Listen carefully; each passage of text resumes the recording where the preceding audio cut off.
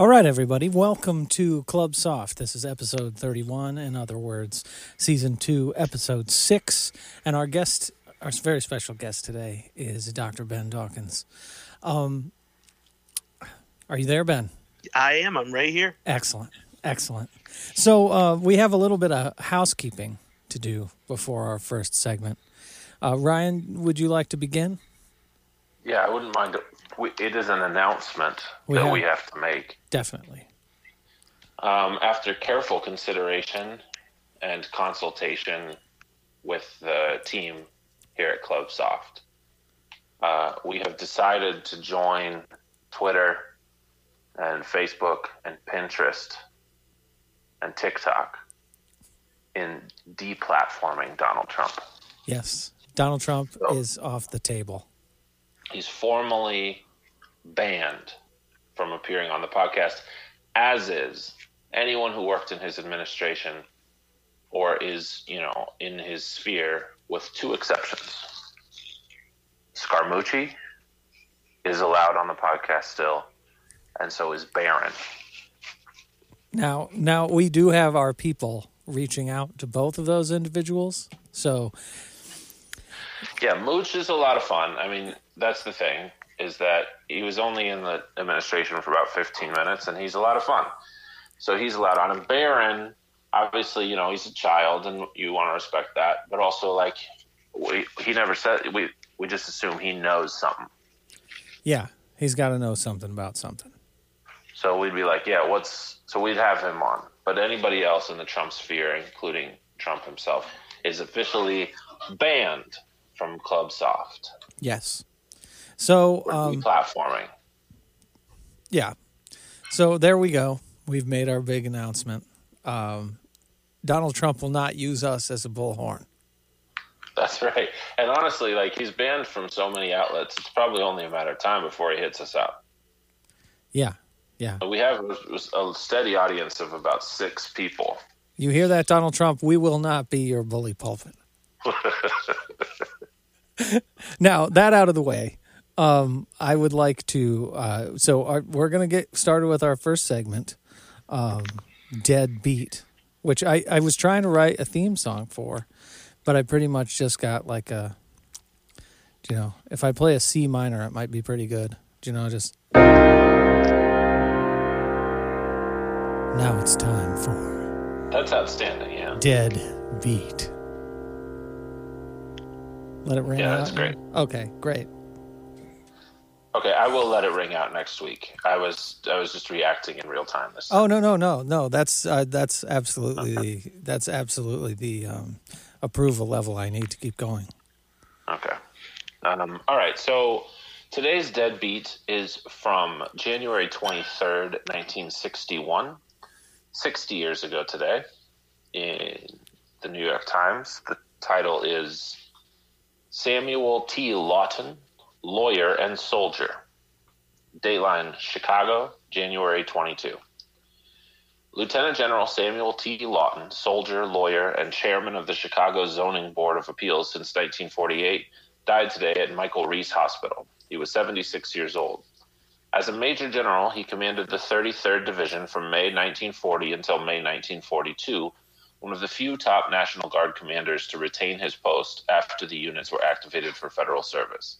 Later in the war, he was in charge of the defense of the locks at Sault Ste. Marie. He was named commander of the Illinois National Guard at the end of World War II and supervised the reorganization of the Guard on a peacetime basis. He retired in 1946 to resume his Chicago law practice. He was a National Guard captain in 1916 when troops were sent to the Mexican border and served in France with the 122nd Field Artillery, which saw combat duty in the Saint-Mihiel and Meuse-Argonne campaigns. He was admitted to the bar in 1905 after graduation from Chicago's John Marshall Law School. His son and law partner, Samuel Jr., and a brother, 2 sisters, and 3 grandchildren survive.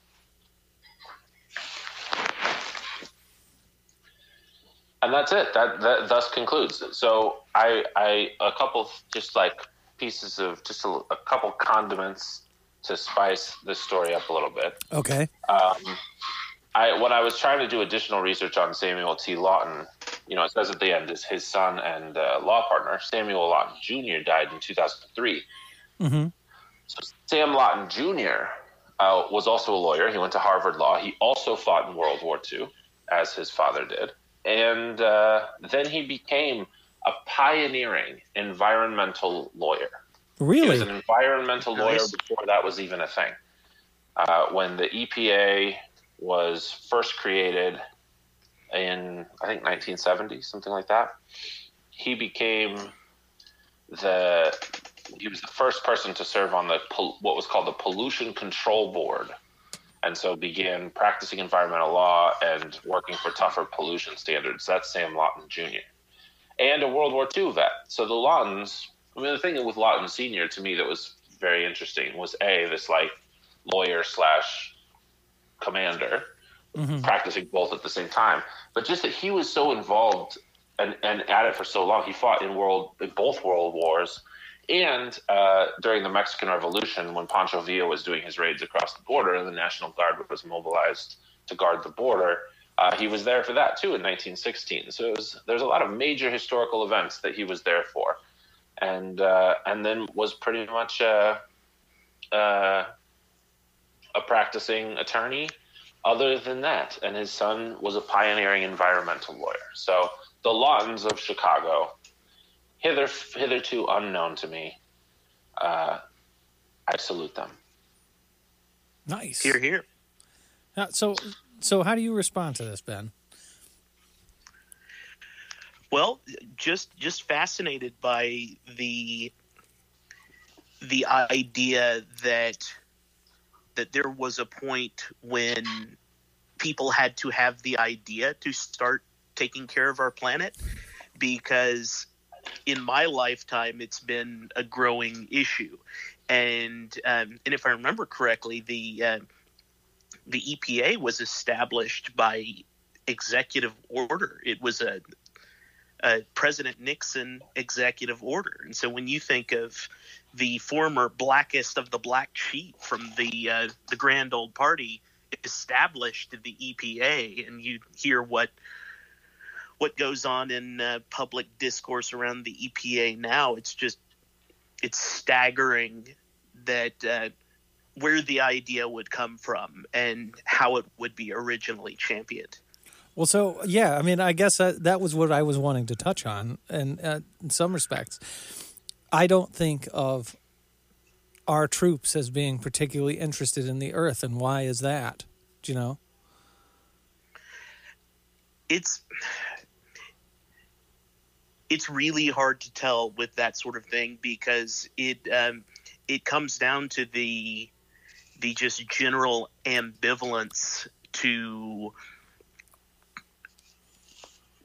certain scientific knowledge and to that process in general, and I think it's been building since I was very young, and so it's very difficult to as somebody who can trust the scientific process and the development of the way our body of knowledge grows and changes and refines itself, that there are folks who can just say, oh, that's a big sham. It's always been a sham. Big Democrat sham. A big Democrat sham. Yeah, the development of, I think it's interesting that credit is given to Democrats in particular for accumulating verifiable data. Well, and it's. I think Democrats should take that one on. Be like, we are the party of actual data. And I don't think the Democratic Party would be argued with on that particular platform. Not us. Yeah, we're about rumor and conspiracy. That's what we like. The only pushback I have, Eric, is I don't know about the troops per se, but I'd say I think you're onto something with the military, though, which is an enormous contributor to carbon emissions and to climate change. Absolutely. Enormous. The Pentagon is, as you'd imagine, right? We've got 800 bases around the world, and often like really horrible environmental practices involved with military operations, but just to say nothing about the environmental degradation of bombs and missiles being dropped.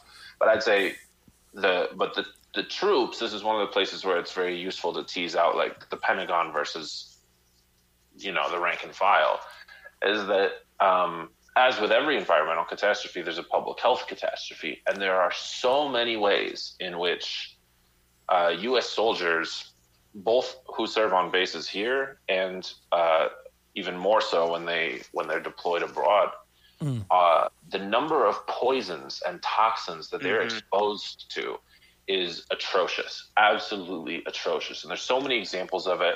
The one that probably has the most cultural cachet that I think most people know about is Agent Orange for Vietnam vets. Yes. Yeah. But for Iraq and Afghanistan vets, there's several different types of exposure that is still being studied and not very well understood. And at every turn, the Pentagon denies culpability. So I would say, when it's, it's one of the interesting things to me is that there's always a very clear link between environmental degradation and public health. And veterans are a category of people who suffer disproportionately from this. And I don't know that people really think of it that way, and I think we should. That's an interesting point. The first thing, what I was thinking of just right at the beginning of what you were talking about was, I was thinking of this sort of nefarious link between, post-World War II industry and the military whole thing, and the standing military, and that being sort of disconnected from environmental things as well. I don't know how much of that plays a role. I've definitely been the benefactor of, one environmental disaster that was somewhat of our making and somewhat not of our making that I had personally been a part of was when the levees broke in the Mississippi River in the year 1993. And the Army Corps of Engineers showed up, and directed sandbagging efforts. And they did the same sorts of things in lots of sort of natural disasters, whether they were precipitated by, that's another part of it too. It's like sort of like, I'm getting a little confused here as far as the chronology of things, but like anybody can draw a straight line between overdredging like a major waterway and the disastrous effects of a flood, as to like people had something to do with that, people didn't make it happen, but people made it worse. Do you know what I mean? When it finally became an issue. And, it's easy to draw a line between the Dust Bowl and poor agricultural practices. It's pretty easy to things that we would class as natural disasters. A lot of them we contributed to. And the idea that there's this huge jump between climate change and like digging too deep in the ground is just really confusing to me.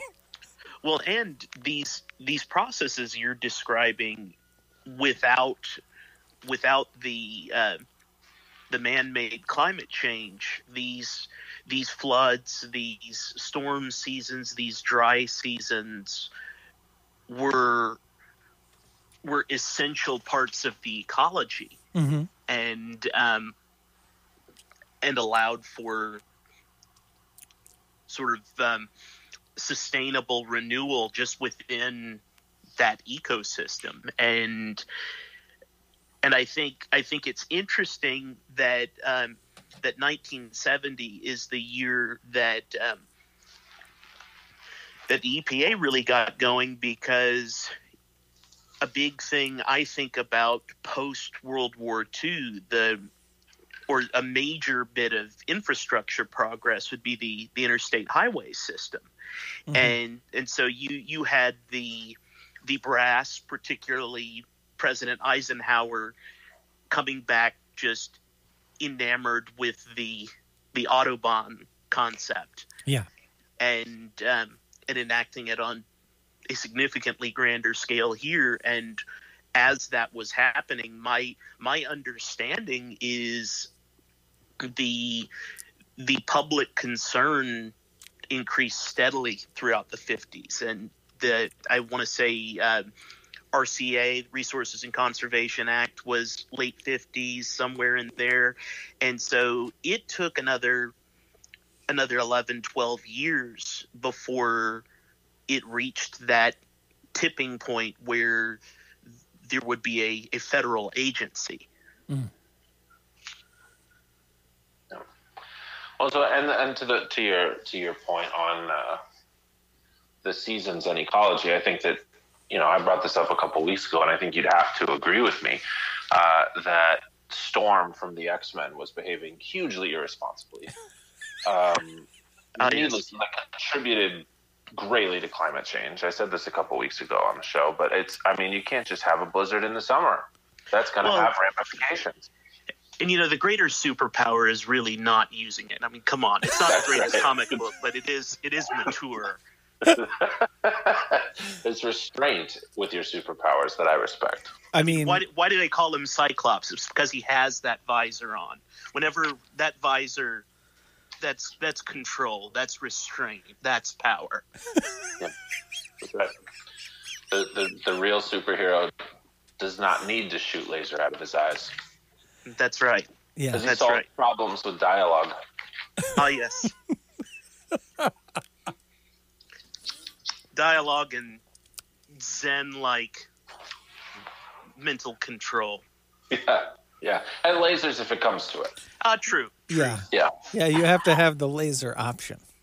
It's nice to have it in the back pocket. So, I mean, what I feel like every random person's attitude, I think this is something I wanted to pivot to. What I was thinking of during the whole Deadbeat segment was that what are people's attitudes? How in your lifetime, Ben and Ryan, how have people's attitudes changed via people who have military service and are active, or, you know, and the whole gamut? So are we talking mainly about the environmental public health, or the just general world views? No, and perhaps just like you meet somebody who's a soldier. Do you know what I mean? Sure. It's like kind of like my own early sort of conception of that was my grandparents. You know, mm-hmm. all of whom were drafted. You know. And, you know, they went and they had stories about it and all this kind of thing, and all their old buddies were there. And by the time I was able to understand what that was, they're like either pillars of the community type of people, or just like regular people that are part of this club of people who've had military service. And so, you know. Well, so I've had a few different experiences, but the one that jumps out to me a lot, okay. and it's especially relevant for me right now, and I'll get into that in just a moment, is I see with the veterans who are in my life and who have been in my life either an understanding of potential purpose or a search for potential purpose. And where I bring that up is I recall very, very vividly a friend's grandfather in middle and high school, and he was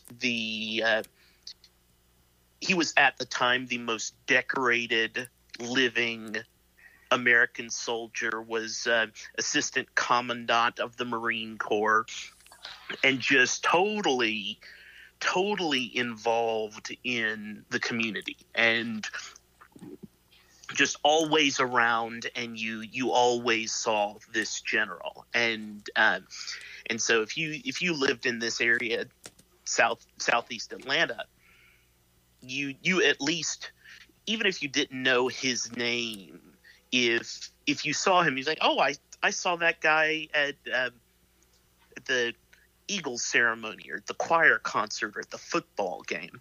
And the other side of that coin, which is really very difficult, especially once I became more aware of it, I had a dear friend and former roommate who was a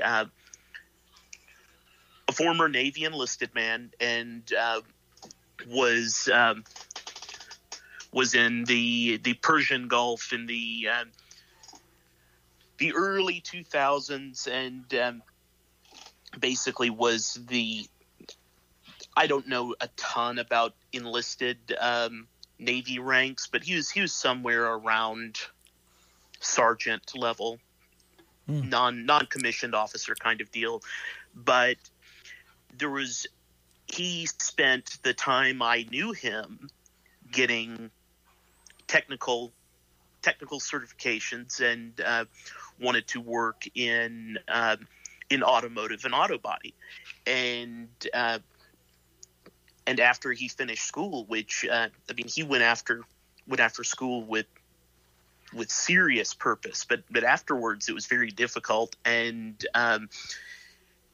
just the psychological issues there, and he ended up taking his life, and it was just awful.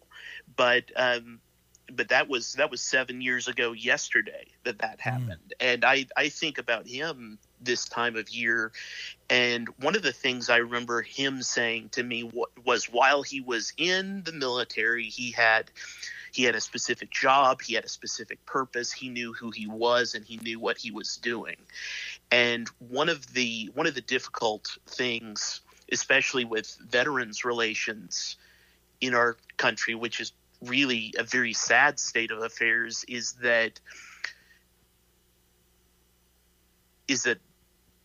to me, I've seen many times that purpose is either found within a community or within larger organizations, businesses, charities, the educational system, that sort of thing, or there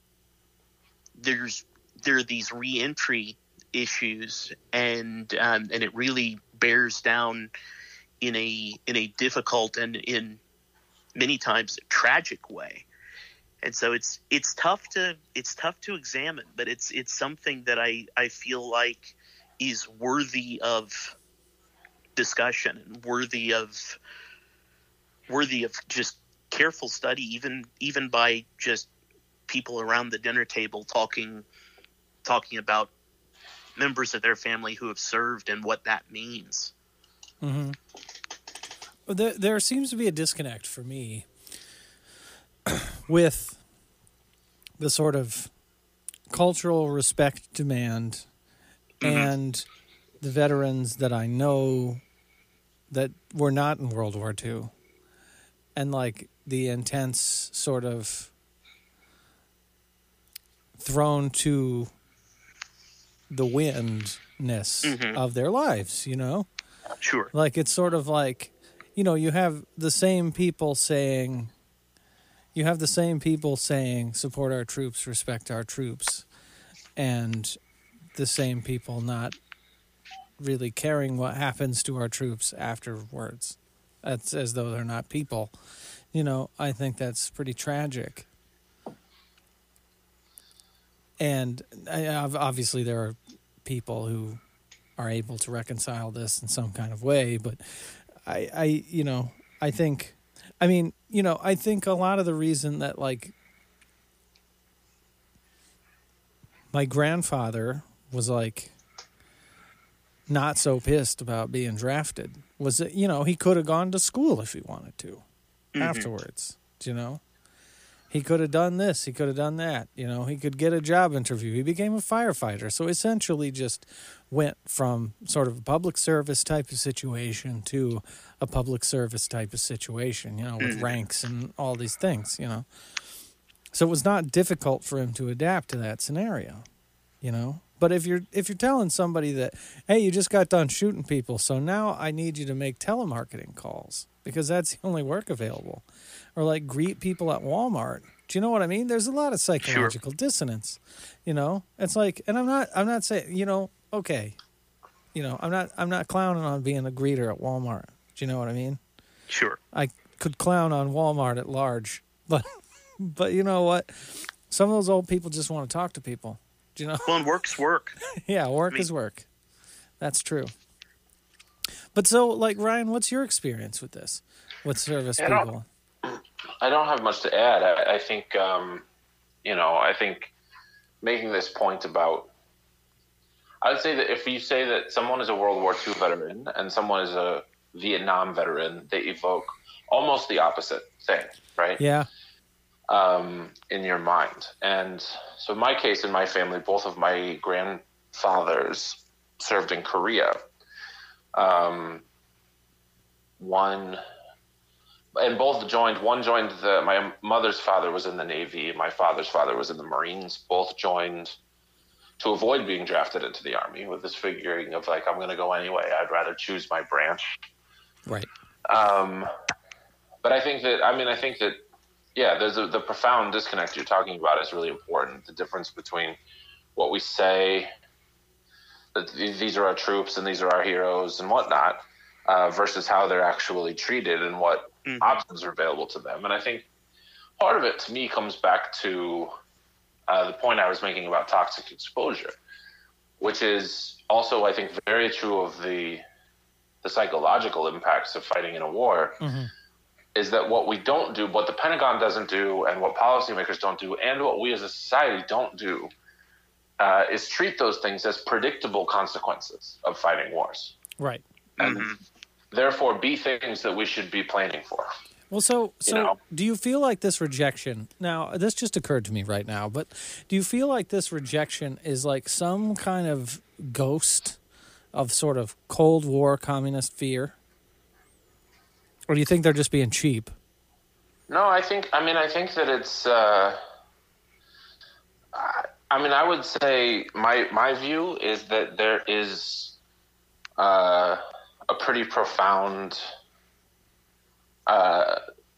like subconscious desire that we have as individuals and as a society to avoid thinking about the consequences of our actions.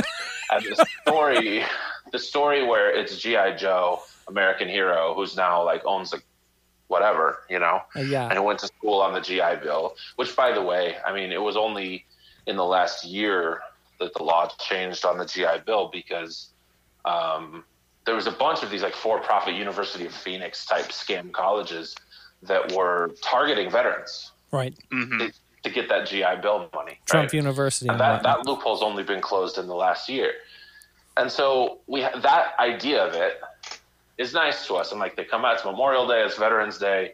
You come out, we give you a standing ovation during the 7th inning stretch. But then if you're suffering because of it, physically, psychologically, if you have this cognitive dissonance and this inability to reintegrate into society, you have no help reintegrating into society, I think we'd rather just not think about it, honestly. Yeah. And rather not. And one of the things to me that is profoundly tragic about it is rather not pay for it. Or sort of like if you have, we spend $750 billion a year on the Pentagon. And for the cost of a single F-35 airplane, we could probably pay for for the health care for everybody who's fought in a war in this country. So it's what we prioritize. And part of it is we're telling a bullshit story about what our military does and what war is, and not really thinking through the consequences of our actions. You have all these people who signed up after 9/11 in an act of, I think, objectively pretty extraordinary patriotism, who were sent to fight a badly planned, badly considered war with no end game, and then got back home to an understaffed, under-resourced VA hospital and a GI Bill that wasn't protecting them from predatory for-profit colleges. It's a disgrace. And I also think the last thing I'll say about it too is that, when you make this World War II Vietnam comparison, we also had the very atrocious sort of the anti-war has had, and I think continues to have, the anti-war movement in this country has had a pretty fucked up relationship with rank and file soldiers for a long time. Mm-hmm. We all hear these stories about protesters spitting on soldiers when they return from Vietnam and calling them baby killers and whatever. Right. And I think that that's another piece of it. I mean, for me, as a person who is politically very anti-war, not 100% pacifist, but by and large anti-war, I think a part of being anti-war is wanting to take care of the people who went and fought this, and understanding them as victims of it. So who's their defender? If you have the very jingoistic, rah-rah, support our troops, yellow ribbon on my truck people on one side, who also don't ever want to pay for government services like the VA or the GI. Yeah, that's what I was driving at, And on the other side, you have an anti-war movement with a significant strain of anti-war means being anti-soldier in it. I don't know who the defenders of veterans really are in practice, Yeah. Go ahead, Ben. So a goofy aspect of that also is that just the generation that had the biggest stake in the Vietnam era anti-war movement is now by and large, at least seems to me, but I live in the South, and so I'm getting a slightly different day-to-day view of this. The same group of folks who now have set up military service as this monolith and this warrior class that we're not supposed to question the troops and this and that, but then it's combined with this dissonance where, but I don't want my tax money to go to VA hospitals or to psychological care for veterans or for homeless veterans. I mean, the homeless veterans demographic, talk about shameful. And it always seems to, or at least from what I've seen and what I've heard, it comes down to not with my tax money. I mean, people are willing to pay astronomical healthcare premiums, partly so they can bitch about it, and they've got somebody to blame, and then partly so that, well, I don't want my taxes raised, but what if you're saving $5,000 per annum? Right. Just insane. And so before I move too far afield from the military idea, it feels like there is a sizable portion of the population for whom the military is an abstract thing. Yeah. And even places near you don't bases have real and people stuff. involved in it. Yeah. Yeah. Well, so I feel us veering off the military topic a little bit. Can I say one last thing about it before we go all the way away? I want to connect it to something that we've also talked about on several episodes of the show, which is the way that we think of ourselves and the way we think of our history. I also think that there's, to me, a pretty clear connection there. And this is the same part of what I was saying before about not wanting to face reality, is that when we have a version of the story that is we're the good guys and we are the mighty saviors of Europe or whatever, then that's something that we're down for embracing that, right?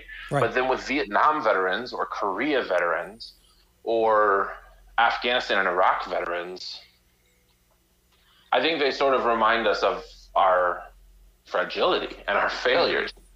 And that's not their fault. But Right. we treat them as this, to this point, that we treat them as this avatar of what we think Americanness is, or how we see ourselves. And so that there is a connection there. It's like a World War II vet. World War II was the good war. We came in, we liberated Europe, we defeated the Nazis. And so those people are just unequivocally, like uncomplicatedly heroes. Vietnam, we'd rather not talk about. Mm-hmm. Afghanistan, we'd rather not talk about. You know? And so what happens to these individual human beings who went through this indescribably traumatic, horrific experience on our behalf, whether you like it or not, we treat them as symbols of the larger thing. And I think that's deeply sad. Mm-hmm. I think that's deeply sad. And especially now that we have a volunteer army, and especially now that, obviously even when there was a draft, it was still disproportionately poor people who went and so on. But we have an armed forces now that's disproportionately poor, disproportionately rural, disproportionately Black, disproportionately Latino. And it can also feel in that sense like a reflection of way fewer people know somebody who died in Iraq and Afghanistan than people knew somebody who died in Vietnam or World War II. And certain communities know a lot of people, but that makes it invisible to everybody else. Sure. Well, so I think it's time for us to take a little exploration of a slightly more humorous military narrative. We're going to do a performance that Ben did of Modern Major General. We'll be right back after this. My heart belongs to another, just so you understand. The brand new single from Warren Malone. It's got a beat, and you can dance to it. We can have a good time, a good time. We can have a really good time, a good time, a good time till it's time to say goodbye. All right, and we're back. That was a bit of a refresher, I'd say. Yeah. We got pretty dark there for a minute. So I'm trying to think. I've got a whole lot of questions swirling around for you. Sure. But I can't decide which one. Ryan, do you have any? No, just pick one out. Well, I've just, I didn't really eat, and I've had a couple of these Dale's Pales Ales, right? And It's a good beer. it is. It's a really nice beer. It's a really... Yes, comes in a can, so you can float down a kayak with a few of them in your lap. Yeah. Or I learned this trick. You can drag them behind the kayak, and they'll That's cool true. off. Say They usually don't last long enough for me to set them up to drag, but well, you just have to bring enough. That's the that's whole true. thing. That's true. That's true. So you have not so recently relocated to South Carolina. Yes. I moved to South Carolina from Georgia when my wife and I got married. So how do you find South Carolina, especially now? How did you find the transition? First of all, I'm always interested in this because most people, and I would venture to say that most of our listeners see the South as sort of a monolithic cultural thing. How did you find the first initial move, and then that versus that moves into our current era? That's an excellent question. So the first thing is that the volume on life got turned way down. And so prior to that had lived in Athens, Georgia, was going to the University of Georgia for my master's degree and my doctorate. And there are enough Atlanta transplants in Athens that parts of it still keep that Atlanta area pace of life and of speech and just the volume of things. And the whole tone of things got turned down quite a bit when I was living full time in South Carolina, and I live in a reasonably developed, not really a metropolitan area, but a small city, and so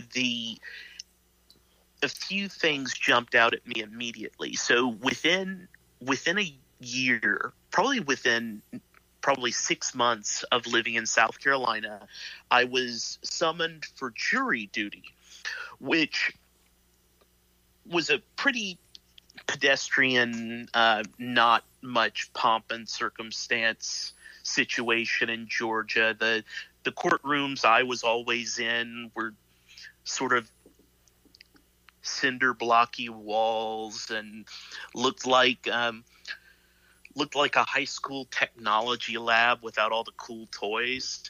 Right. And so going to jury duty in South Carolina, I noticed that South Carolina, to some extent, has held on to some powdered wig bullshit.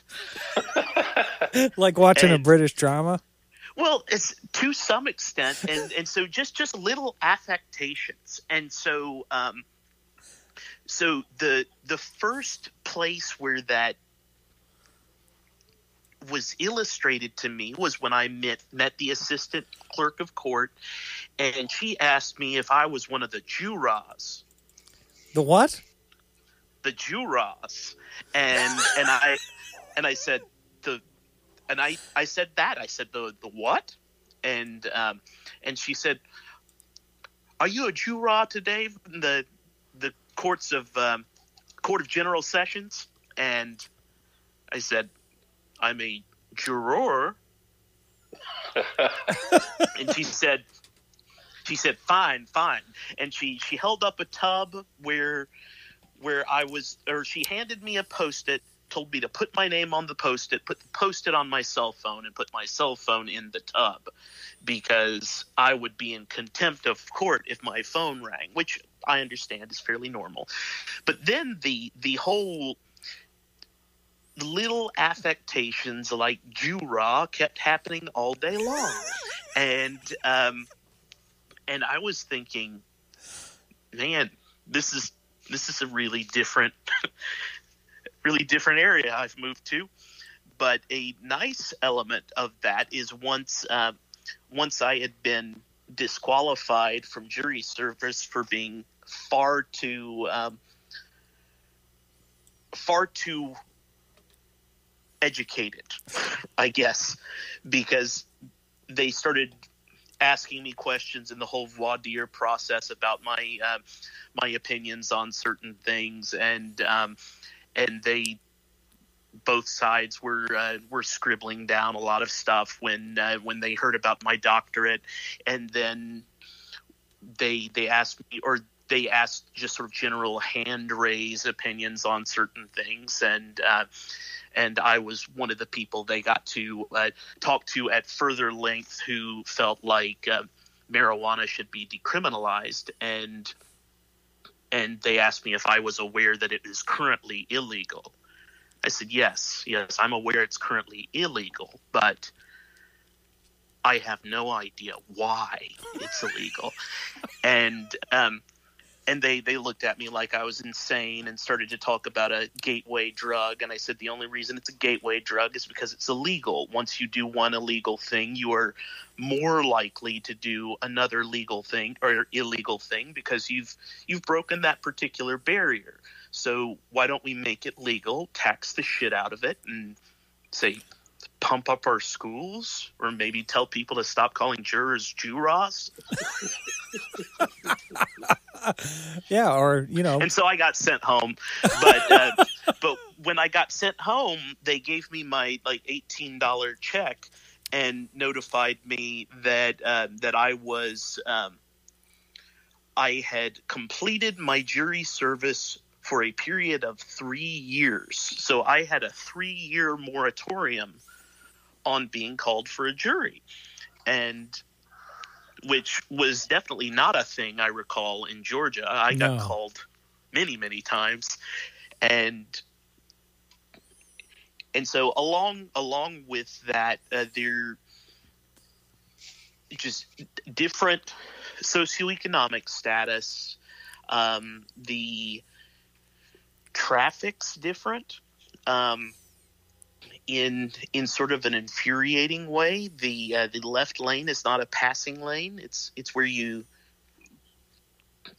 cruise kind of maybe either 4 miles below the speed limit or 37 miles above, one or the other, and you pass haphazardly on the right, and then if you have to make a right turn, you come to a full and complete stop before you turn, almost causing an accident with either the maniac behind you who is trying to speed around the person going 37 miles above the speed limit, or the person who learned actually how to drive, where you stay in the right lane until you need to pass. And so I ended up in a few near misses because of that. And whenever somebody moves to South Carolina, they start to gripe about the way people drive in this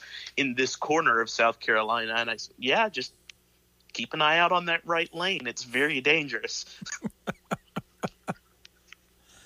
Now, so South Carolina has kind of been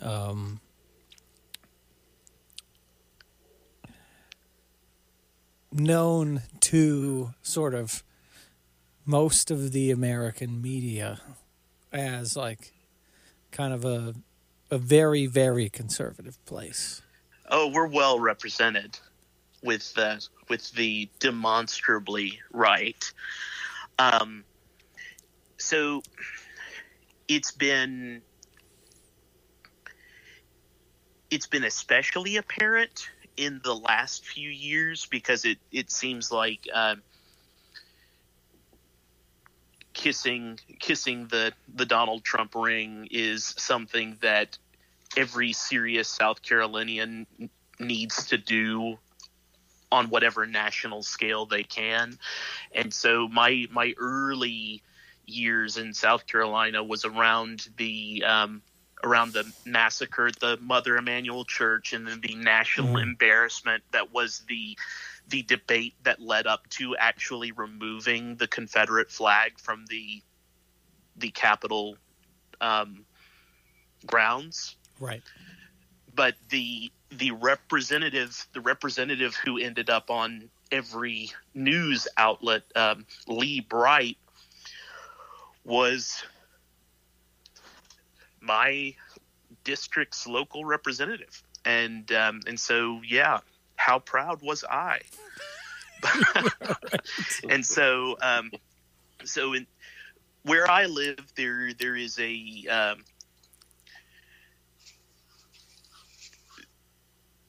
there's a well-educated and vocal left of center and left wing population. Very, very small but mighty.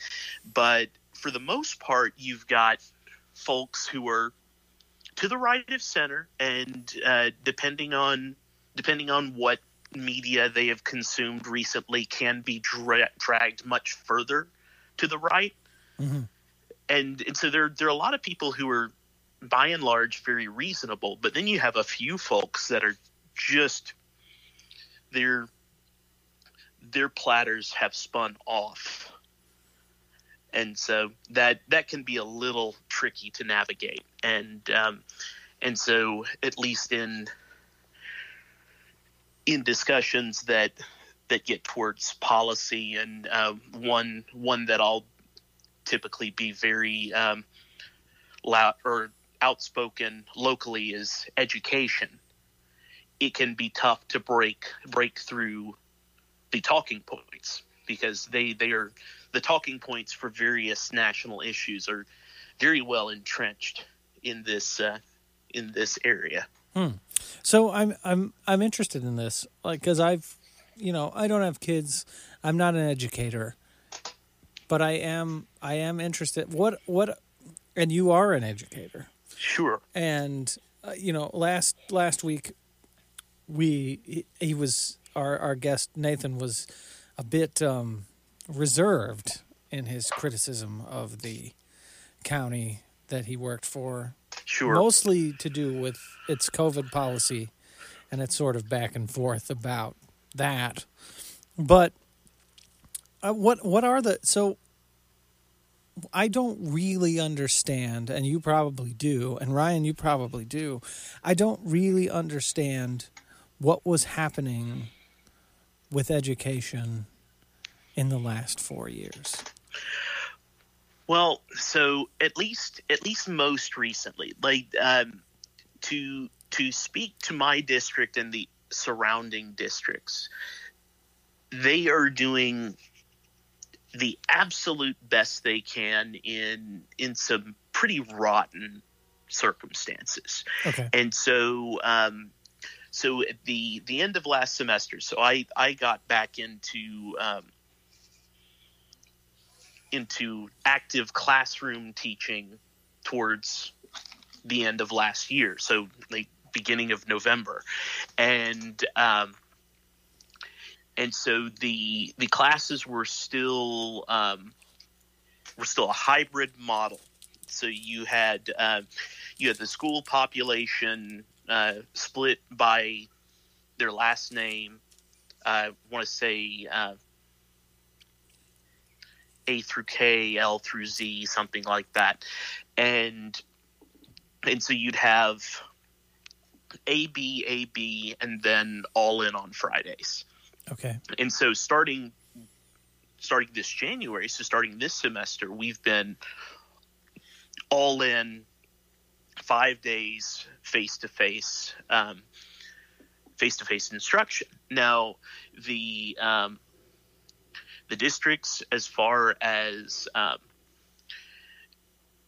the administrators I work with, have been very supportive in making sure there are plexiglass dividers, and that those who are infected or have first degree contacts are then quarantined for a 14-day period, and there's really no exception to that rule. They do fairly extensive contact tracing. They've been extremely transparent with me about what the situation is, what might change. And so to some extent the decisions are happening at the top of the state government.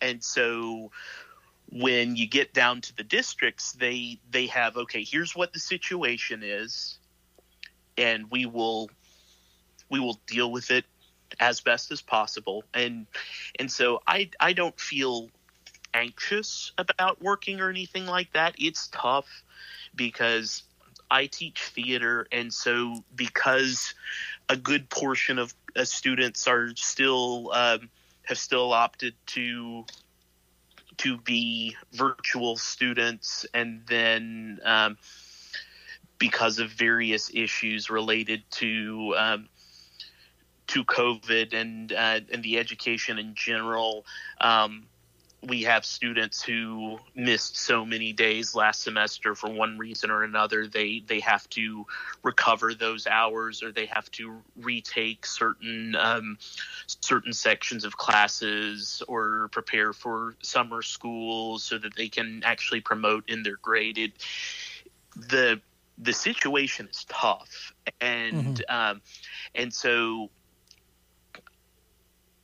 I really can only commend the people that I work with and for just taking a situation that's always changing, and that listen to a bit of Nathan's show, and he talked about the revolving door, and it really is like that. There's one of my classes where I don't know from day to day what I might see.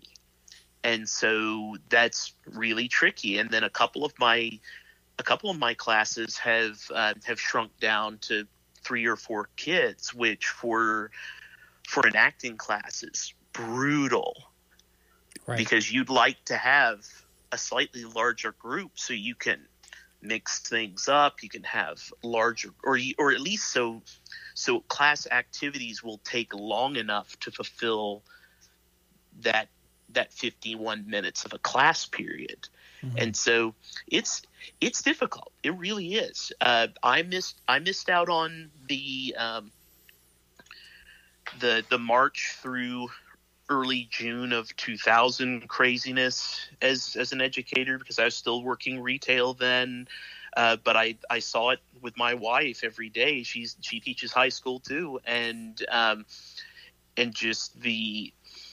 sure there were plenty of educators who didn't put in as many hours as she did, but it felt like most weeks she was putting in 60, 70, 80 hours just to feel like she was providing the standard of education that she'd want to provide during a 5-day all-in school year situation. Would you venture to say that, I mean, from everything we've heard from those of you who are in the middle of this, it seems to me that educators may very well be the most conscientious government employees that exist.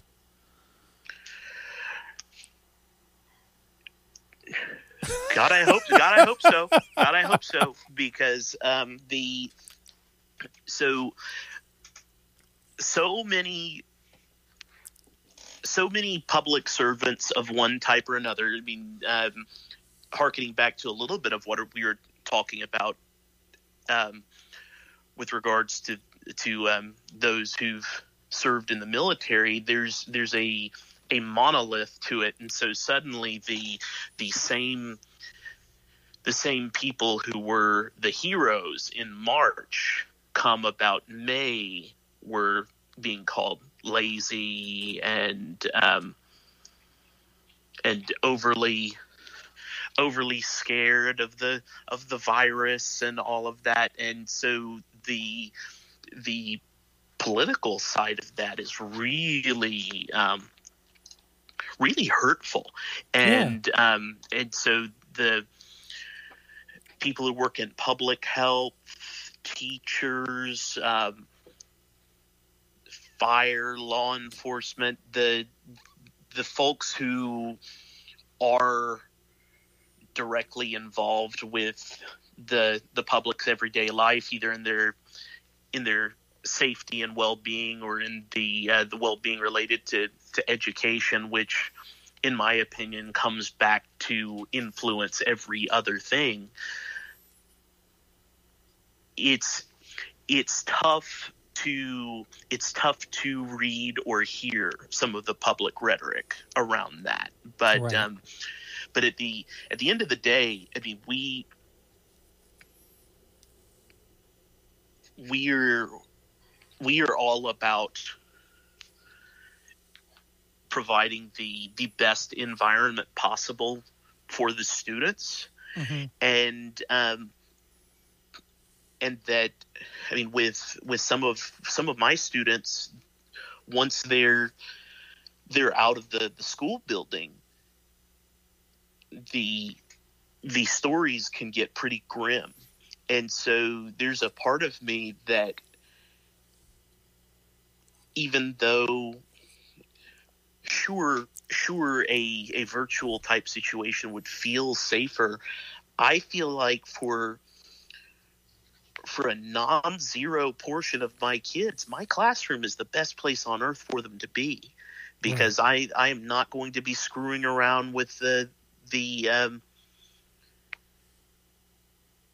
mask protocols and the hand sanitizing. They will do that in my class. They will keep the appropriate distance, and so I feel like, at least for that hour a day, they're somewhere safe with somebody who generally or genuinely has their well-being at heart, and plus I get to teach one of the really fun subjects, and so from time to time we have a really great time, and then sometimes it's pulling teeth, but I mean that's school. That's how it goes. Right. So one of the things I'm pretty interested in, as all of us here on this program have been involved. We're involved as kids in high school theater, and I imagine that one thing that hasn't changed is the whole TMI about your life thing.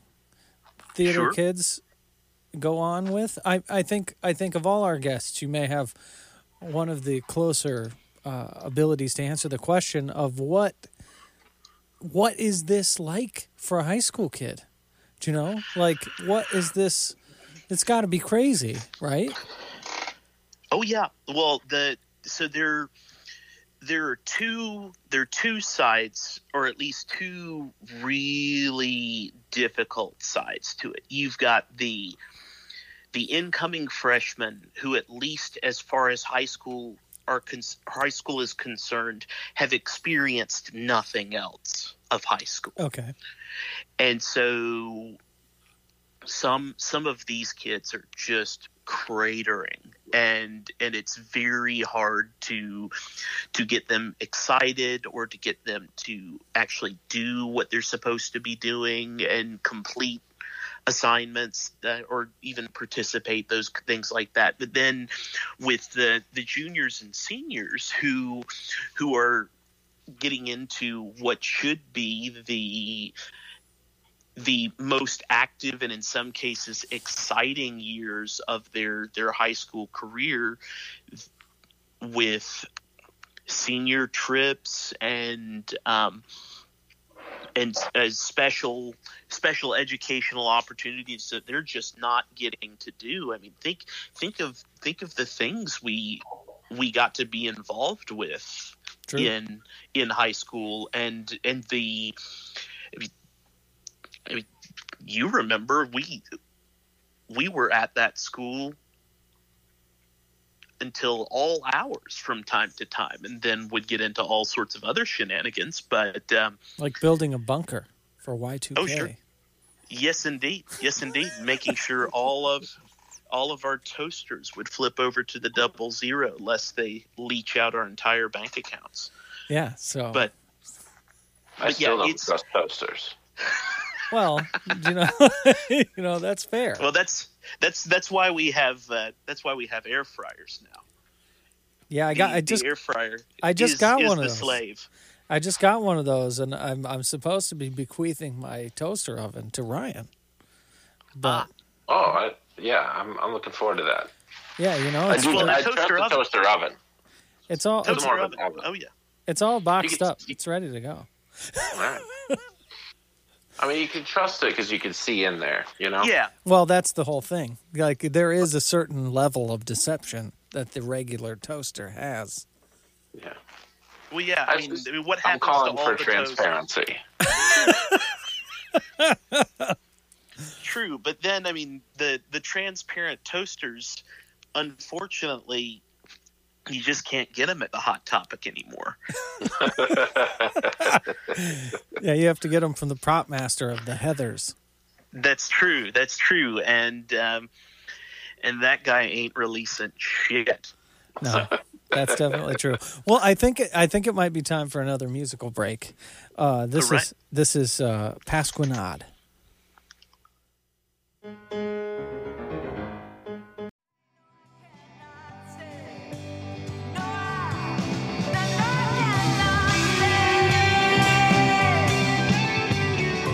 This is Smile and Wave by Lindsay Dragon. She hopes to play this 6 solo for you in person one day.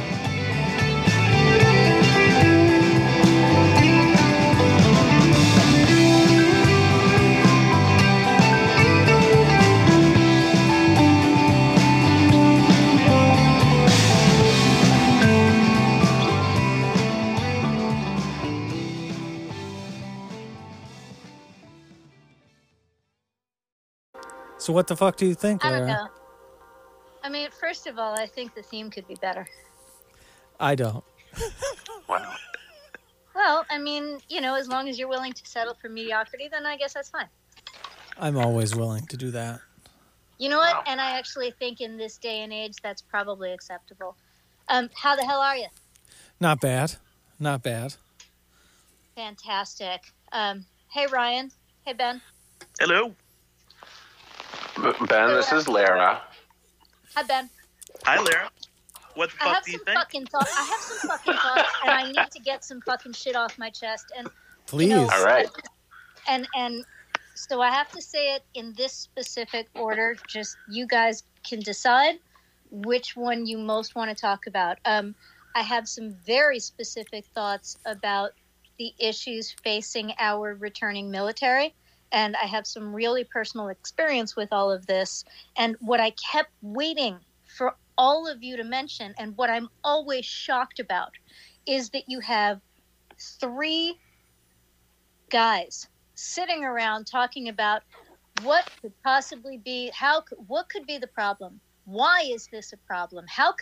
Why are we doing this? And you don't mention the one thing that is so clearly, at least not the entire root, but a huge root of this, which is, and I know it's a buzz phrase, but the toxic masculinity that surrounds the culture that makes it impossible to talk about things like why men aren't allowed to cry, why you're not allowed to deal with mental health issues, why you're not allowed to deal with anything emotional that happens, because you are supposed to suck it the fuck up, and if you don't, and if you ask for help, you are weak. And this idea that we can support our troops as long as, they don't indicate any sign of weakness.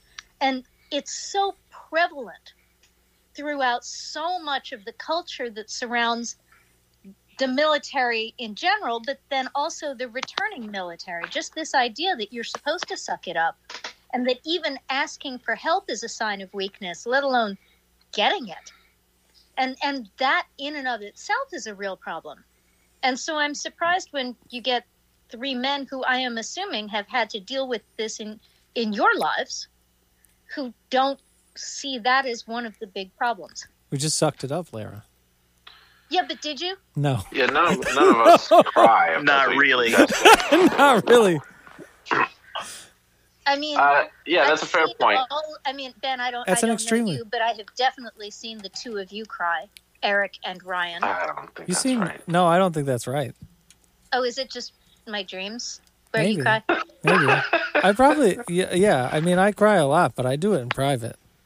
Okay. I think you're right, Lara. I think what I was focusing on. I mean, for me, I think you're absolutely right. Obviously, about the cultural norms of like military culture. That's for sure true. I also think if someone does ask for help, they often can't get it, and I wonder how. Well, right. And I think that part of the problem is that, I mean, one of the things you were saying, I think, is true, that there's a lot of predatory institutions that have been developed to take advantage of our returning soldiers because there is no help available. There is no system of help. And some of the predatory institutions are about taking care of them, quote unquote, financially. There's a lot of like payday loan companies and banking institutions that purport to help them that are really just there to take from them. And then there's places like, scam universities, but then also, and this speaks more to some of my experience, although, and this is honestly true, I am not sure how comfortable I am talking about too much of my personal experience with this, because I think some of this information may not be good for public consumption. And I wouldn't want some of the things I know to get out too publicly. But there are also a lot of companies that take advantage of returning military and, put them back into that world, but on a civilian level, which is how you have something like Blackwater. Yes. And a lot of that is very much about saying, so you can't make it here in the world, and you know what, we can offer you a military lifestyle without the actual military. Larry, do you think that that's also that sort of message of you can't make it doing anything, this is the only thing you're good at, is also part of the explanation for why we've seen so many ex-military and the Proud Boys and the Oath Keepers and so on. Well, I think it's a combination of all of these things because, again, you have to remember that this idea of, and I recognize I keep coming back to toxic masculinity, but the ways in which this idea of what masculinity is supposed to represent and the ways in which it becomes toxic is this idea that fighting is somehow strong and that strength is important and that instead of talking things out, that you should be, throwing punches. And so, yeah, I think that a lot of the Proud Boy stuff, a lot of that is very much about, you need a fight and you've been itching for a fight your whole life. And if you weren't itching for a fight and you just wanted a college education and you believed the military would help you get there, we sure as hell trained you to fight. Yeah. And now we're not going to deprogram you. And, you're on your own. So good luck with that. And, oh, I'm sorry. Are you crying? Fuck you. And so I think that it's this combination and this idea that even talking about mental health is you can't. And a lot of soldiers in every branch of the military are punished for seeking mental health when they are in the Army. Well, and they're not always punished abjectly, but a lot of times it'll be things like, well, we don't think that you should really be put up for a promotion if, you can't handle it. Yeah. Things like that. And there's a lot of that, which means that a lot of soldiers who stay in the Army or the military in general don't get the help they need because they get to go see a chaplain. That's right. Available. Mm-hmm. But a wide variety of, we are training you to fight and yes, often kill people. And we are not giving you any kind of emotional help to deal with that because that's for ladies. So, question. How do you feel about how this is reflected in the 4 Rambo movies? Oh, well, I mean, obviously Rambo is totally different because, he's, a badass and, not everybody can be Rambo. Well, no, but there are 5 of those movies. Is there 5? No, we don't talk about the other one. Shut up. Well, okay, so not canon. Is it not canon? No, I'm just joking. I don't know. There's 5? I only know of 4. Yeah, there's the last one that just came out. Yes. There's the good one, right? The first one. Well, there's the one that actually has a social message that that has, to Lara's point, Rambo basically in a puddle crying about how he was in charge of $1 million equipment and can't get a job washing cars, and that there's no place for him anymore. But the remainders have basically been brought into the canon of the hypermasculine badass kill the bad guys movie. And the thing is that this comes out in other ways too. I mean, it's also it feeds into that whole idea of don't ask, don't tell.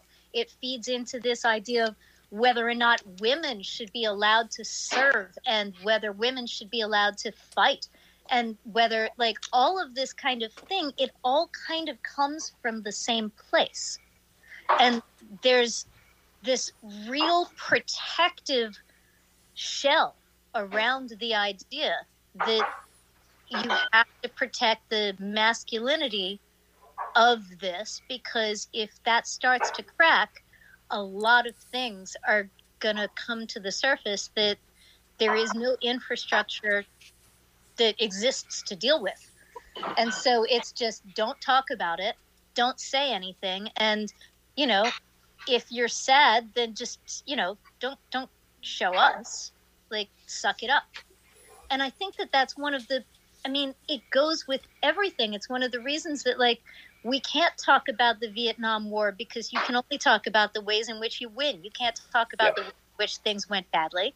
Yeah. You can't talk. I mean, and it just keeps going back to this idea that to admit that you were wrong or that you were hurt or that you're struggling or any of that, like, you're not supposed to do that.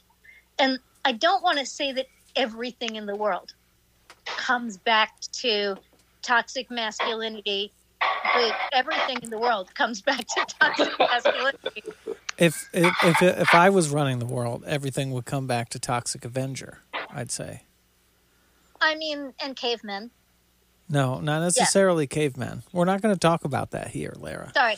We do have comments from our number one commenter at this moment, Marshall Rosales. Stephen Campazzola has abandoned us. He has. Are we the ones who have been deplatformed? Maybe so. But Film Nerd here, Marshall says, there are technically 4 Rambo films, but there are now 5 films with the John Rambo character. First Blood, Rambo First Blood Part 2, Rambo 3, Rambo, and Rambo Last Blood. The titles make no goddamn sense. So is First Blood not canon Rambo? Is that the one that's not? Does it need to have Rambo in the title? I'm unsure. Well, Rambo was added to the title of that one later. But, I mean... Yeah, so we have the potential for a film buff battle here between our number one commenter. Ben, you are a huge film buff, as I understand. That's true. Okay, great battle. I'm glad we did that. Yeah, you guys are very, very nice to one another. I would like to get into the weeds a little bit about this, like in terms of, since we've already been on this whole thing since the Dead Beat, sort of vaguely or explicitly associated with the military, like what happens? What are some of what are some of the coolest things you've seen in war narratives and post-war narratives, and some of the absolutely stupidest things? If I may say, because of some of my life experiences dealing like so personally with the military, I tend to avoid all war narratives because so many of them are so, like, I hesitate to allow myself to have PTSD because of the things that I went through because of that. But I find it like hard to casually talk about, which it's not fun for me, like, to have that issue. But like, I can't even watch I don't watch movies that are about war, and I can't. It's just too upsetting because I know how awful it is. I know it's not fun. That's not a fun way to put it. In that case, let's move on there. You said at the top, you had a handful of things. Oh yeah, right. And I believe you were going to give us a menu of options, but that's not what happened. No, well, because I just got into talking about that. But okay, so there's other things. The second thing is that you're talking a lot about South Carolina and talking about the South in general. And one of the things that I wanted to throw out there is that the South is not red. The South is not conservative. The South is repressed. And I think that we can see a lot of that through, for instance, what happens when you empower voters and you allow people who actually live I'm not saying that there aren't, conservatives in the South, but there are conservatives in New York City. But I think that the narrative that the South is, Trump country. It's like, well, to be fair, Trump grew up like 5 blocks from where I grew up in Queens. So I just want to make sure that I put that out there, that the South is actually probably a lot bluer than people think, but there's been so much voter suppression that people don't really give the South that credit. And there's so many, gosh, Eric, look at you. You're from the South. Sort of. And you're not, a Trumper. How do you know? Because you agreed to deplatform him. I mean, I'm just trying to throw the grenade into You just everybody. see which way the political winds are blowing. Yeah, I'm a fair weather fan. Yeah, I would say, to this point, a thing that has fascinated me about the 120-something arrests of the Capitol Barbarians to this point is so far, as of today, Texas and New York are tied for most barbarians. Okay. Yeah. Among the states that don't have any are states you for sure would have thought would have had some, including Montana, the Dakotas, and Mississippi. Mississippi has not had a single person arrested. Now, can I ask a question? And this is an honest question. It costs an enormous amount of money to do the kind of, military cosplay, and to some extent they're actual military, but let's imagine that you are doing that kind of, you have to take time off from work. You have to buy yourself all of that shit. Yeah. You have to actually travel there, which is not, cheap. During a pandemic, no less. During a pandemic. There's a lot going on there. Mississippi is not known as one of the wealthier states. I think you're onto something, yeah. I mean, thinking about places like New York and Texas, it's like, there's money. I mean, remembering that in order to do stuff like this, like they keep that narrative that has been pushed by, absolute garbage drivel like Hillbilly Elegy, which can, suck my dick. And I mean that kindly because I think it's very nice to suck somebody's dick, so I don't mean it in a bad way. I should come up with a better, that douchebag of a story gives the impression that all of this has to do with economic insecurity. And, a lot of the people that were responsible for that are, not economically insecure. They're just racists. Well, that narrative was always bullshit on its face, right? And I think it's if you see throughout history, like there was somebody, I think maybe somebody in the DOJ who was anonymously quoted as saying, like, we can't believe who these people are. They're like business owners and doctors. And we'd be like, but that's who, do you know your history? Like, look at the photos from lynchings. Yeah. That's who it is. It's extremely well dressed. It's like the hoi polloi of the town. Absolutely. Well, that's what we saw a couple of weeks ago. I mean, an attempted lynching, a really well-funded, well-prepared attempted lynching, of Mike Pence, no less. Well, and of any female lawmaker they could find that they recognized from the television. I mean, Ben, I prefer woman. We lost you there, Lara. Oh, I prefer the word woman, not women. Sure. Pardon me? That's right. And there's more details. There's more details emerging about specific threats to particular women lawmakers, in addition to Pence, obviously, and so on. So, I think it's right. But I think, nobody who knows their history has any right to be shocked that it's middle class and upper middle class people who are the bulk. Especially not just the South. And I think that this continuing smug narrative that often comes from people who haven't spent a lot of time in the South is that the South is somehow, just full of hicks and hillbillies and et cetera, et cetera. But if you've ever spent any time in the South, and I spent a fair amount of time in Dothan, Alabama, and the thing is that it's not what, it's just you people don't understand that it is remarkably blue, remarkably progressive, and that's where a lot of the fight in this country comes from. And to ignore the fact that there's a bunch of people there still fighting really hard and who are being ignored because people are, writing off the South as being Trump country. And I feel like it's just that they're repressed and they've been, disenfranchised, and there's the gerrymandering and all of that. But I think that if more people were able to vote and there was more attention being paid to it, I think the South would be a lot bluer. So I just wanted to bring that up because you'd been talking about. I'm not saying that I know more about South Carolina than you do. I don't mean it like that. All I mean is that I wanted to give props to all of the activists I know in South Carolina who are fighting really hard. Well, sure. And to speak to that a little bit, and I'm sure if we dug in a little bit, we might know some of the same people.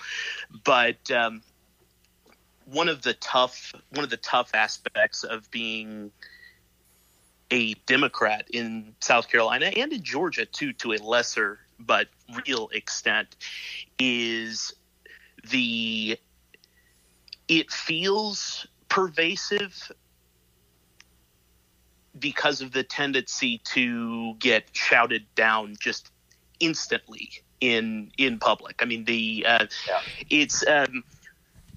it's very difficult to have, especially in the last 6-7 years or so, to have substantive discussion in, say, City Hall when their public comment. I mean, I'm not saying you're wrong. I think you're absolutely right, particularly about the voting rights and go ahead. May I introduce you to what it's like to be a woman in the world? Sure.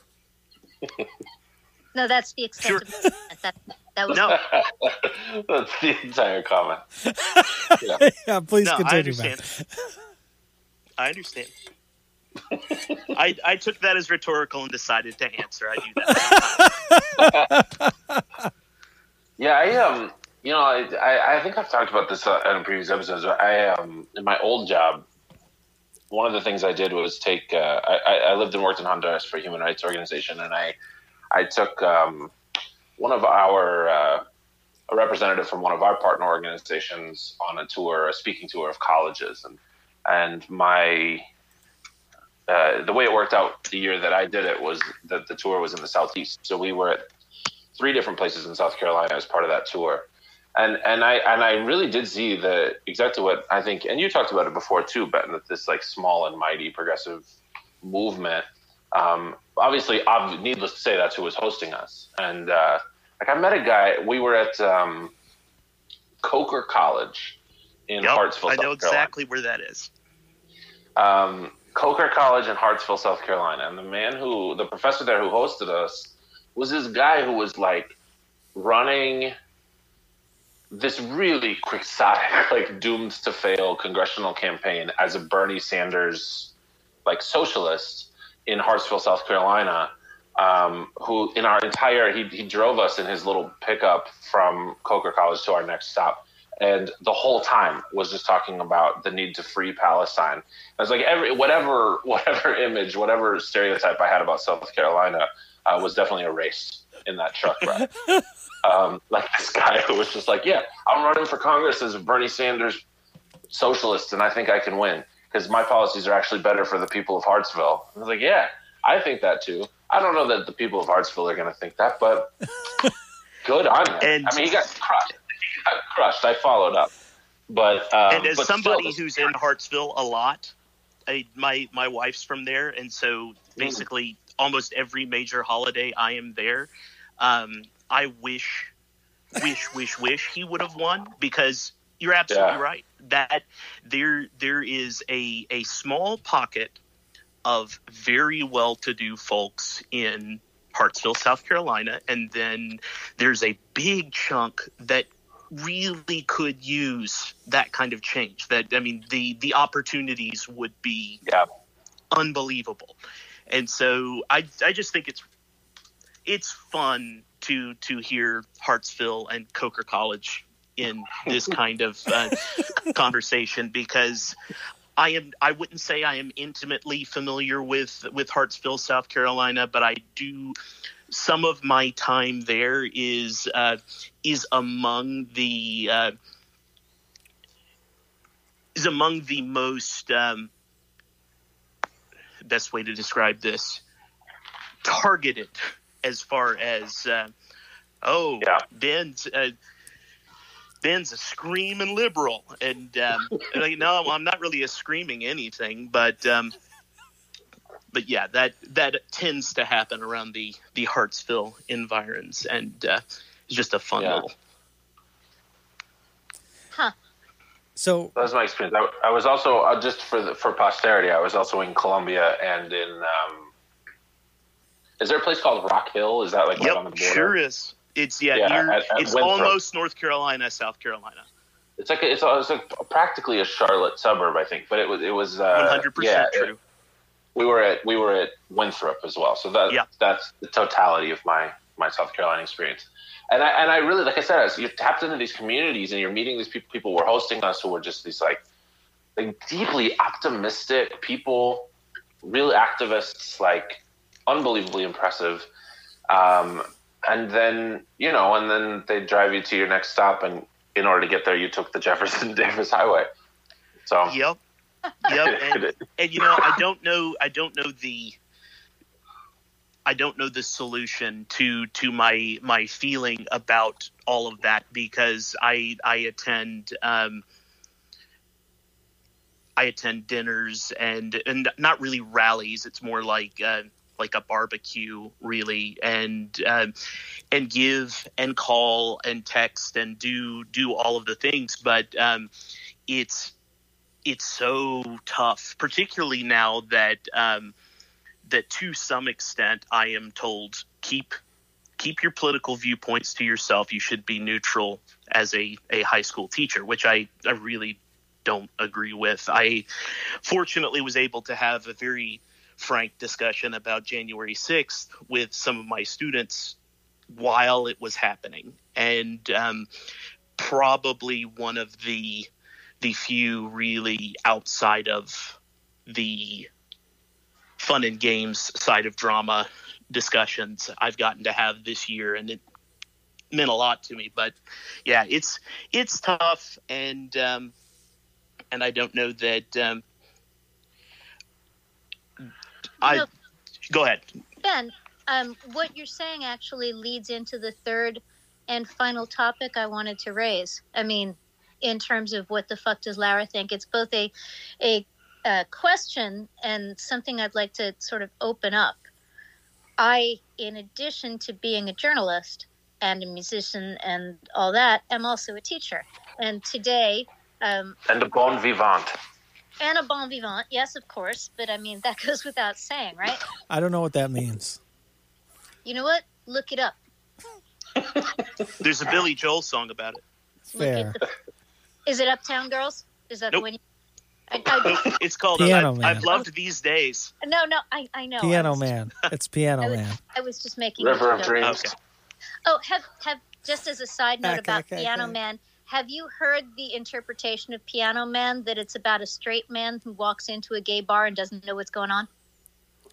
No, but that's awesome. That would be a way better song. And just start to listen to it, and it's like, yeah, I bet Bill in the bar is a friend of yours. He gives you your drinks for free. I just want you to start looking at every person that you're meeting there and realize that you do not belong here.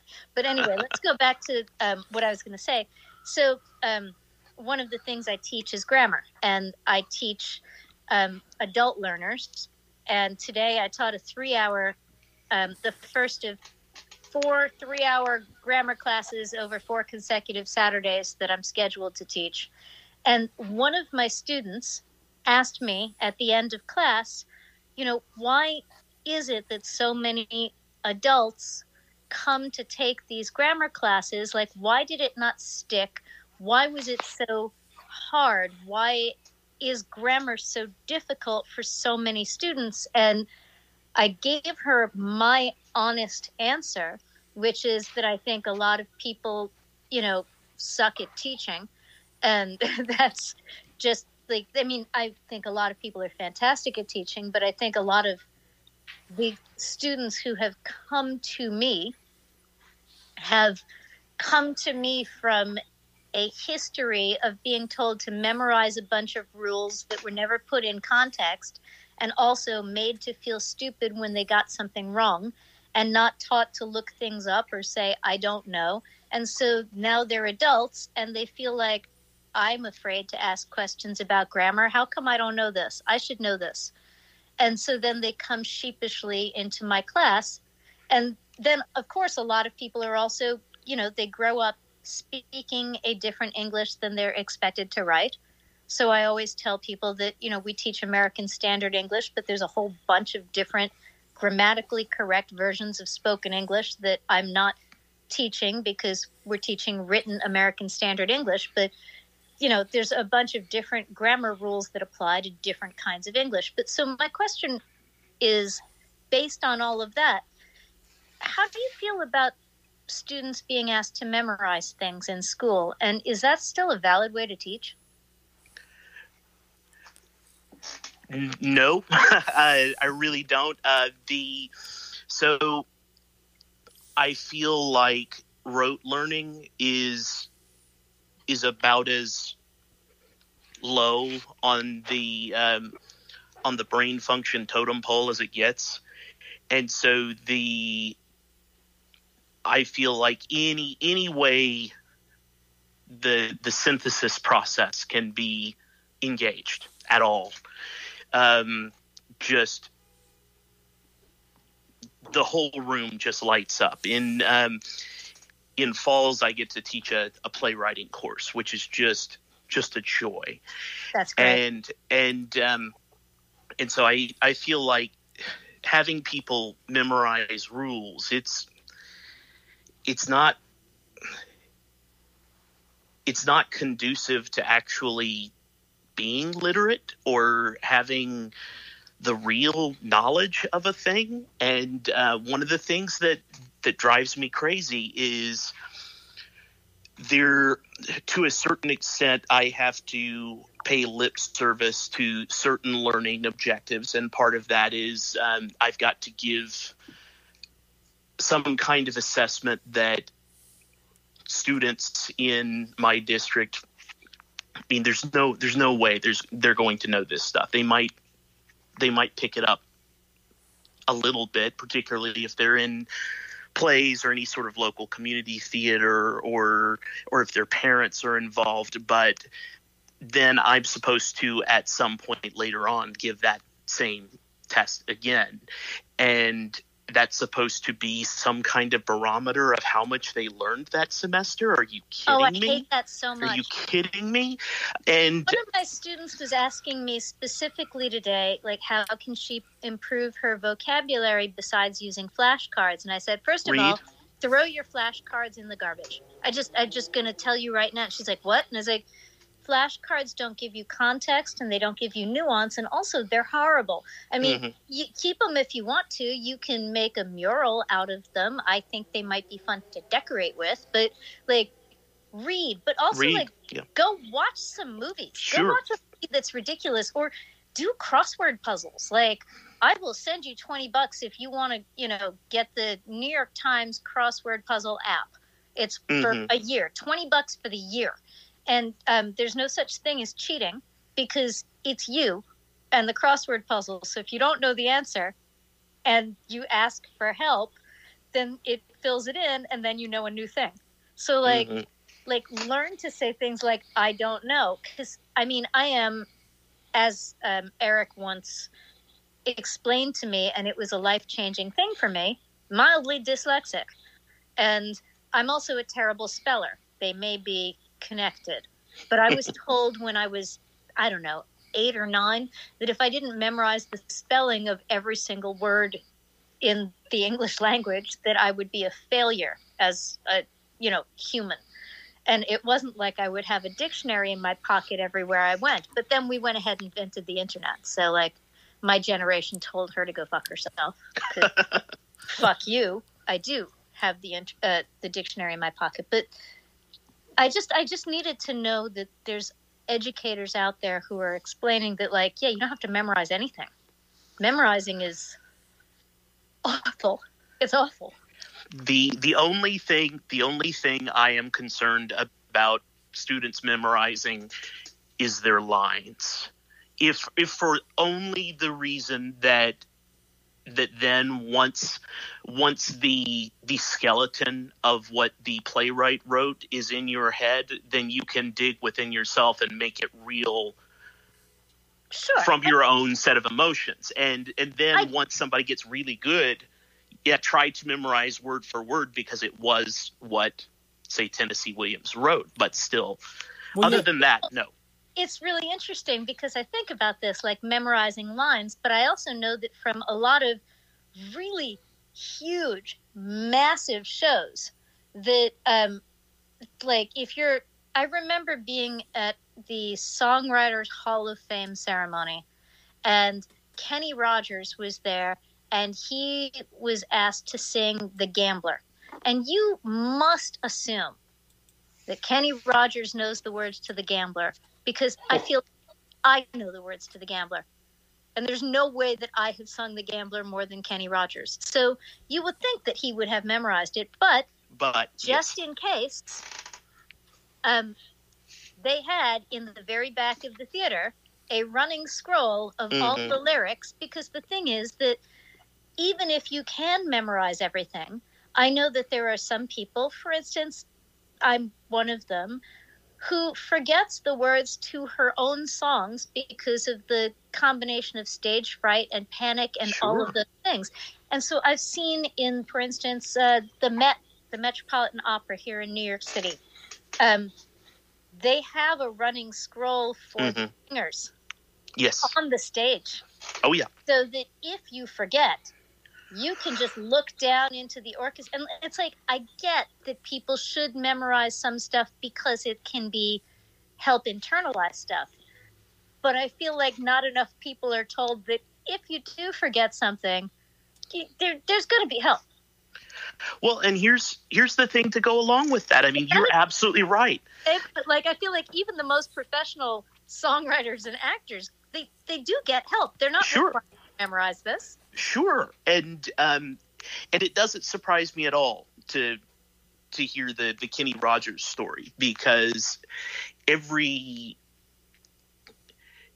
singer or actor of renown that I have met has expressed a very similar concern that they know the shape of things, and for me personally, the scariest thing I do is the song I shared with this program, because one misplaced syllable, the whole thing unspools. Oh yeah. And you just is, I am done.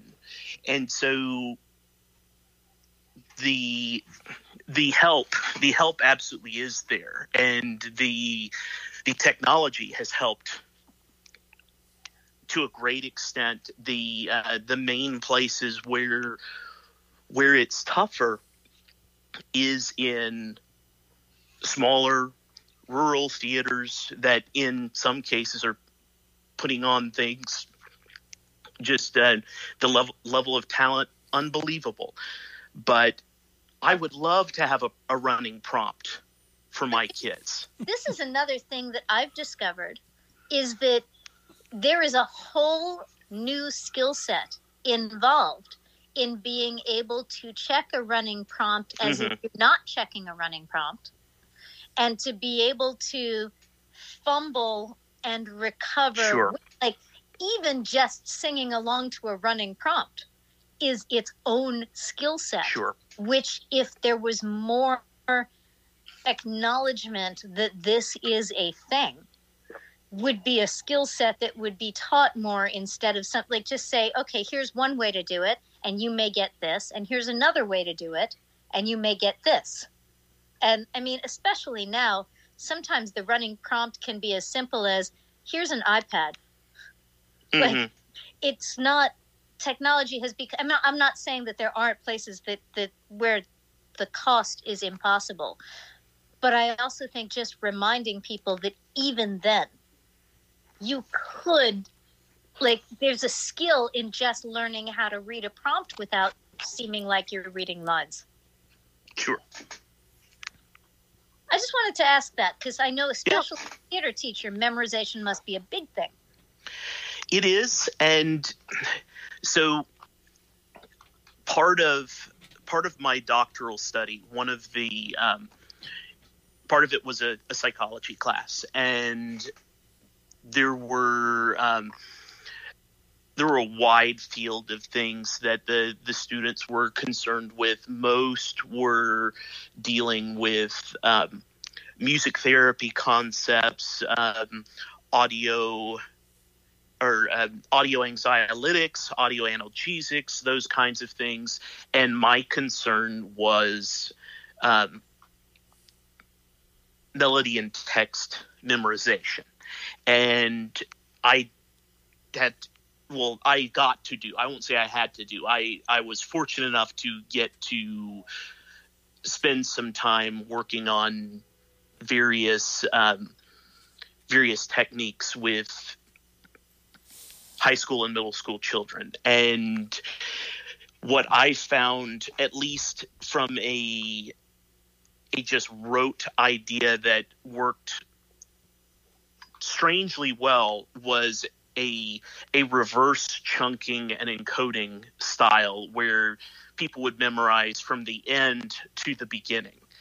And so the idea there is that if you are most familiar with the end of a phrase, your mind is reaching for the difficult passage first, and then is moving towards comfort. And then as you build onto that, you are continually reinforcing the destination of an individual piece. And it works so well with my idea of what a to-do list is. Sure. Like every day I have a to-do list, and I always do the thing I least want to do first, so that as I work through my awful day, I know that I am, what was it you said, like moving towards comfort? Yes. Wow, that's so great. And so it almost derailed the performance side of my my graduate career, because they wanted me to switch to PhD and chase this till the ends of time. But the whole idea of these visual aids for me, and perhaps even physical aids for it. For me personally, I have a difficulty with memorizing anything that doesn't have concept or movement attached to it in my mind. Like, it just won't happen. And so I'm really interested. I think I'm going to start writing some grants and see if I can't get the prompt at the front of the stage for my students when we are able to perform again live. I would love to do that. That's an awesome idea. And one of the things too that I will say is, when I was teaching high school math in Kansas City, Missouri, which is a whole other story. And by the way, I was in Kansas City because the person with whom I have the deepest connection to the military was studying at Leavenworth. Go Chiefs. Which is how I have all of this. And by the way, as a side note, do you know that at CGSC, which is Command and General Staff College at Leavenworth, one of the required courses is chess? They make every military general learn chess. I believe it. 4 years of chess. But so I spent a lot of time at Leavenworth, and that's why I was living in Kansas City. But so there I was in Kansas City teaching, and it was a deeply underfunded school.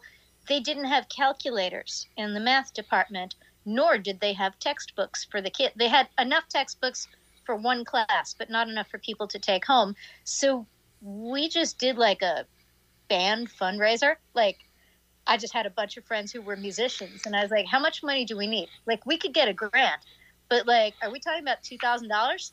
We could put on a show and buy like 7 iPads or whatever. I mean, this was before iPads existed. But if that was a thing you wanted to do, I am almost certain that we could find the money for you if it was something that was, say, under $5,000. Sure. We could even make a feel-good movie about it. I mean, all I'm saying is that, like, that kind of a GoFundMe thing, or even, those teacher things, like, Donors Choose. I'm just saying there's so many. Yeah, I'm just saying, like, I think that would be a fantastic use of money. And if that is ever something you want to do, fundraising is a thing that I love to do. So, get in touch with me and let me see if I can help with that. If obviously, go to the big fancy rich people first with their grants. Sure. Well, and grants some of that, yes. I think they're waiting. Some of the rich folks up here are waiting to spend their money on stuff like that, and so the argument that you started this particular section of the segment with is probably all I need to shake the green loose. But I will definitely reach out to get to the finish line if need be. Oh my gosh, I'm so excited about this. See, look, it's not just about what the fuck does Lara think. It's also what the fuck is Lara willing to do? Yeah, what the fuck can Lara offer our guest in our guest professional career? Well, because did y'all see that stupid thing? I know that we've got, we're winding down, but did y'all see that really stupid fucking thing? Where people were angry about someone who posted on Twitter about the difference between East Coast and West Coast people. Am I the only one who saw No, sorry. I did not see it. West Coast people make me feel weird inside? Was that the conclusion? No, but close. Someone posted that East Coast people were not nice, but they were kind.